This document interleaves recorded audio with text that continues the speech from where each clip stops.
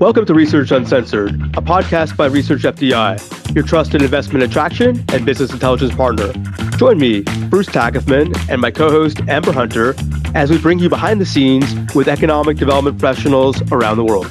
We're going to find out the real stories behind the project wins and get to know some of the top players in the game today. We would like to thank the Next Move Group for sponsoring today's podcast. Next Move Group helps small to medium-sized companies, communities, and organizations create economic growth through executive searches that assist economic development organizations with hiring quality EDO professionals. They also provide site selection services to manufacturers, in addition to a suite of products designed to help organizations be successful. Welcome to another episode of Research Uncensored. Joined as always by my co-host, Amber Hunter. Hey, Amber, how's it going? Hey, Bruce, I'm happy to be here, and we're very fortunate to have two guests. Do you want to let our listeners know who we were lucky enough to snag to join us today? Yes, we have two awesome guests from south of the border. We got Samantha Pinkal, the senior VP. Are you senior or just VP now of GPEC? VP. No promotion yet. Okay, well, we can't jump the gun. And we got coming. One of the top 50 economic developers in North America. We got Casey Gilchrist, Senior Director of International Business Development. Casey, Sam, welcome to the program. How you guys doing? So good. Thank you so much for having us. Yes, doing well. Thanks, Bruce. What's new in your life, guys? Well, just got married about 2 months ago, so that was big personal life goings on. Got a kitten. Congrats. So we're rocking and rolling. And then, of course, developing the economy of Greater Phoenix. So that's been pretty great for me. Casey? Amazing. Yeah, I just got back from a whirlwind of travel, both domestically and internationally. So I'm looking forward to a very relaxing weekend and catching up with family and friends that I've missed over the past few weeks. That sounds amazing. And Sam, rumor is that you're truly married to your job. I think you got married at GPEC headquarters. Is that rumor true? Could you confirm or deny that for our listeners? I can confirm that. For those of you who have been to the Greater Phoenix Economic Council office, we have this really beautiful balcony. We're on the 25th floor in downtown Phoenix, and our balcony is on the northeast corner. So the view is straight up central, the entire East Valley. So we have the cityscape in the background, the mountains in the background, and my husband is also in economic development. So it was even more meaningful to both of us to have that view for our ceremony. Did you guys step out of the reception to kind of work on RFIs in the middle of the wedding, or did you kind of put that at home? It was part of our vows that we would not work during our weddings, and we did manage to do that. Wow, it seems like you guys have an impressive work-life balance. Now, Sam, we know you come from Surprise, Arizona by way of Nebraska. Could you talk about some of the lessons you learned working with Janine over in Surprise? And, of course, do you miss working on Snacks with Surprise, some of your vintage stuff on YouTube? Every day, Bruce. I joke that I'm a recovering YouTube star. But I loved having snacks. We had snacks with you when we were in Montreal many years ago now. You were one of the first episodes we did, and certainly the first international one. Yeah, definitely raised my blood sugar level for sure. But, man, I learned so much. I came from private sector. I was working for a commercial general contractor for 10 years before I joined Surprise, both in operations and then also in the business strategy and business development side. And the opportunity came up for me to take the skill set and apply it to a city rather than a construction company. And I thought I knew what I was doing and like how to talk about sales and strategy and holistic thinking. But coming to a city is a whole new lens of holistic thinking in terms of what's the big picture here? Who does this impact, and how do you need to get everybody on board? And so working in the city certainly learned a second language, essentially, of how do you speak to the city, to the people at the city? Who do you talk to? Who don't you talk to? What do you say? What don't you say? In every different scenario, it was a very different nuance. And so I so appreciate having the ability to translate when I hear a question from a client be answered by a city and it's not quite what they were asking, to be able to supplement with a translation to what they were hoping for, and vice versa. The other thing I got out of working at Surprise, and certainly with Janine specifically, is her diplomacy skill set, her international business acumen, just the way she manages her workload and her strategy for the city was very impressive. And I'm hopeful that more of that rubbed off on me than not. So I really came away with so many lessons I didn't expect to learn. Interesting. And Casey, to round it to you in kind of the same vein, you're coming from Arizona. You're now in Arizona coming from Virginia. Can you kind of maybe talk to some people about the difference from, representing the South to now the West, as people kind of know it, but specifically the Southwest? And are there any major differences, in your role that you didn't maybe foresee that have kind of come to play in switching, these regions? Yeah, I will say there are major differences. So in the Southeast, not to say that the Southwest isn't very relationship driven, it is, but in the South, there is like a whole different level of whining and dining the client. And not to say that we don't do that here, but here there's a lot more transactions happening every single day than where I came from, particularly in Virginia. So we're closing deals or starting deals at a much faster pace just because the development is hot right now. But I do miss that Southern hospitality, Southern charm. It's just a different type of hospitality out here in the Southwest. And the great thing is in the Southwest is I get exposed to so many different types of deals because there's so much product here. There's ready to go product versus where I was in the Southeast. So that's something that I've really particularly enjoyed, of working a small deal going into a soft landing space all the way up to a huge manufacturing or industrial deal going into 1 million+ square feet of space. So there are slight nuances. I'm a Southern girl at heart, so I get to bring my Southern charm to the Southwest and kind of lay it on them out here. It's very effective. It's a meeting of two worlds. You still can use that charm and that Southern hospitality, but all the business. So that's very interesting. And Sam, coming from Surprise, as we spoke about that, they are really strategic and kind of boots on the ground, marketing to promote the region's brand. And now you're at GPEC, the Greater Phoenix Economic Development. And for people out there that don't know, but a lot of everyone in the industry knows that GPEC is kind of the leader in brand marketing in the industry.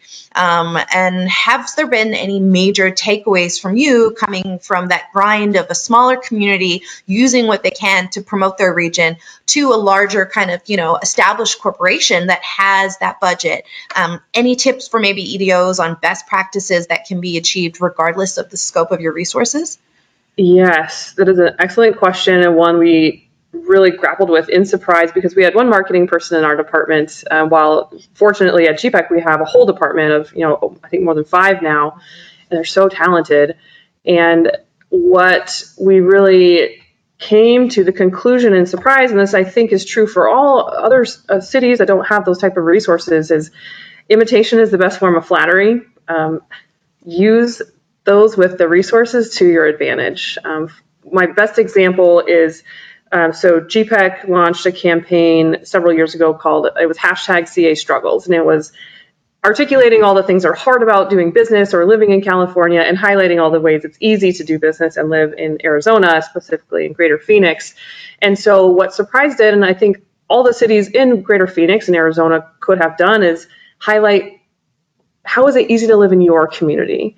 Or is there someone from California that can give the testimony of, oh yeah, I live that CA struggle and here's my story? And so that was something someone else came up with that was easy and free, aside from your time perhaps, to jump onto that momentum, like ride that wave that someone else has created instead of doing it yourself because you just have limited resources. So let's use somebody else's resources to generate that. Second idea, video marketing is still free. It's still free. Your phone is already there. It has video capability, and YouTube is still free. Facebook is still free. So Janine and I had attended a professional development seminar when I first started there, and the facilitator asked the crowd, why aren't you doing video marketing? It's so easy. It's free. People like it. It's authentic. It's easy to connect with your audience. And Janine and I looked at each other and like, why aren't we doing video marketing for all those same reasons? So that's really the impetus of where Snacks with Surprise came from, Bruce, that you mentioned. And it's just a easy, free, authentic, like low budget, the lowest budget possible. Literally, we were just buying snacks to share which we were going to do anyway, is commune together, whether it was over lunch or like a lunch event or a dinner event or just having a snack together. Why not record those conversations and publish them to feature people in our community that are doing great things either on the workforce side or as a business in Surprise or working behalf on the region? That's an easy one I think any community can take advantage of. All it takes is your phone and an internet connection. Yeah, and bravery. Yeah, a little bravery too, yeah. And I can add on that, like being here at the regional, I only knew local economic development for, my entire career, and coming regionally. If you have a strong regional group in your community, latch on to that, or a state, because you're already paying into it in many ways. Oh, yeah. And our communities that are involved in our organization get the most bang for the buck because I see them often. I know what's going on in their community. And naturally, when I'm talking to a client offhand, their community stats are the ones that are top of mind for me because I just had lunch with them. I just saw them at an event. So engage with your regional economic development groups if they're strong and, you're already paying for them. So you might as well get the bang out of your buck. Mm-hmm. Speaking of getting bang for their buck, GPEC sure did when they got you, Casey, is now your lead as the top 50 economic developers in North America by Consultant, and it's as named by Consultant Connect. So first off, congratulations on that big honor. Thank you. Yeah. Thank you. It was very humbling to receive the news. So thank you for that. Now, what a great rise you've had over the last few years. What advice would you give to aspiring economic developers who might listen to this podcast about how to reach the top, how to be in the top 50? Yeah, so I always tell aspiring economic developers, if you can, work at the local level first, or at least have some type of experience at the local level, or get to know your local level economic development practitioners, because that experience and that perspective is invaluable in economic development in general. If you want to go be a CEO, you're going to have to know how things work at the local level. So if you don't have the opportunity to work for a city or a county, at least get a mentor who is there. Additionally, something that has always stayed true to me is just being authentic and not portraying yourself to be someone that you're not. If I don't know the answer to something, I'm going to say it. And clients can read the room. They'll know when you're lying through their teeth. And my enthusiasm and authenticity, I think, has taken me a long way in this career just because it is so relationship driven. But also you have to be a student to the game as well and understand all the nuances that happen on a project from the local level, the regional level to the state level. So just be a student and be authentic. And I think that you'll go far in economic development. Thank you. And Sam, you know more than anyone else that a career in economic development is a lifestyle. People that are considering it specifically in investment attraction, business recruitment, if you will, they may not realize how much time that you have to spend away from home. I know Casey just said she was on a whirlwind of travel. I hope people realize that probably means several countries, several regions, a lot of planes. Is there any advice that you would give maybe candidly to people considering a job in this industry, specifically in recruitment? Yeah, great question. I think that I'll follow on with what Casey was recommending of getting to know folks that are already doing it. Certainly, you're going to go through an interview process and you're going to ask your questions and you're going to ask how much travel is involved, what are the expectations, what is it really? But as you're getting to know other folks in the industry, ask them, what's it actually like? This is what I heard in my interview. Is this true? And if it's true, what else haven't I asked that I should know? So when people ask me, is there a lot of travel involved? For me, it's about once a month. I can expect to go to a conference or perhaps just a market visit once a month, and that's what I budget my time for. And so I think that the advice is ask all the questions. And you have to ask them not only of your employer, but ask them of yourself. How am I going to manage my personal energy? What do I like about traveling? If I'm up for this and I like traveling, what is it that I like about traveling? Because if it's sightseeing and the leisure part of traveling, it's going to be really difficult to get that out of this business travel because you're spending, especially if you're working for a city, public money. You're not getting extra time and days for personal time. So if you're wanting that personal time out of the travel, be prepared to tack on an extra day of PTO to see the things you want to see, go the places you want to go. Yeah, so I think you just have to ask a lot of questions around how am I going to be supported in this, both from my employer and my personal life. Casey, you mentioned being a road warrior and experiencing different cultures. Talk about some of your travels recently. What have you learned from different cultures? Where have you been? Tell us what you've been up to. Yeah, so where did I just get back from? I just got back from Boston, second time there. Great city for bio. We went for Bio International. Internationally, I was just in Germany for about 5 days on a market visit, and we also attended Hanover, the Advanced Manufacturing Trade Show, for those who aren't aware. And one thing that I will say, I really got to learn more about Germany's business economy. And that really helped me understand the nuances depending on where a company is from. If they're from East Germany versus West Germany, what does that mean? How's their decision-making process different? Because depending on where you're from in Germany, there's different nuances. But I think that is something in particular. Also, I'm getting ready to head back to Canada in 2 weeks, I want to say. I'm headed to Toronto and Montreal. I absolutely adore Montreal. So I'm hoping to get... We adore you too. We adore you too, Casey. I know. It's one of my favorite places in Canada. Montreal and Vancouver are two of my favorite cities. So I haven't been back to Vancouver in a minute. But yeah, I think just really when you're talking to clients, if you're traveling for business, talk to them about, like, if you want to learn more about the business economy, you can take things outside of the discussion of work, you know what I mean? And you can understand, the culture a little bit differently, and that can really help you in your recruitment process. And I do try to take some time to do a little bit of personal travel before or after a trip has begun or concluded, just because the culture influences business decisions more heavily than you think. And if you have a baseline understanding of what a city is or what a country is, it really can help you make a better pitch and seem more personable to a client.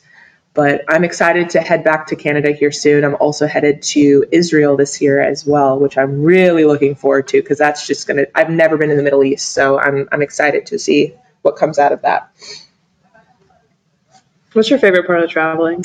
Favorite part of traveling? Not airports. I know what's not. Yes. If I could just teleport, that would be my superhuman, like a superpower. Yeah. If I could just show up 20 minutes before the flight and it was all easy breezy, that would be great. Not these 3 hours and all this. Yeah. I know a lot of people come to me and they're like, oh my God, like you get to travel to so many places. And I do, and I'm very blessed. Do not get me wrong. But the logistics are the worst part for me. And then you lose a lot of sleep, believe it or not. And I'm not downplaying travel. I'm very grateful for it, but it's not as glamorous as many people think it might be. And those who travel. My advice to anyone out there is, if you have an event, don't fly the morning of. It never works out. Oh, it never works. Yes, that's Murphy's Law. Something will happen.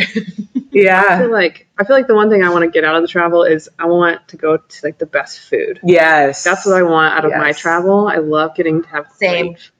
Yeah. Big foodie over here.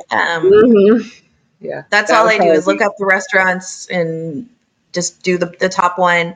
And the dream is to go to the Aspen Food and Wine one day. That's happening this weekend for any of the foodies out there listening. So that's the dream out there. So hopefully.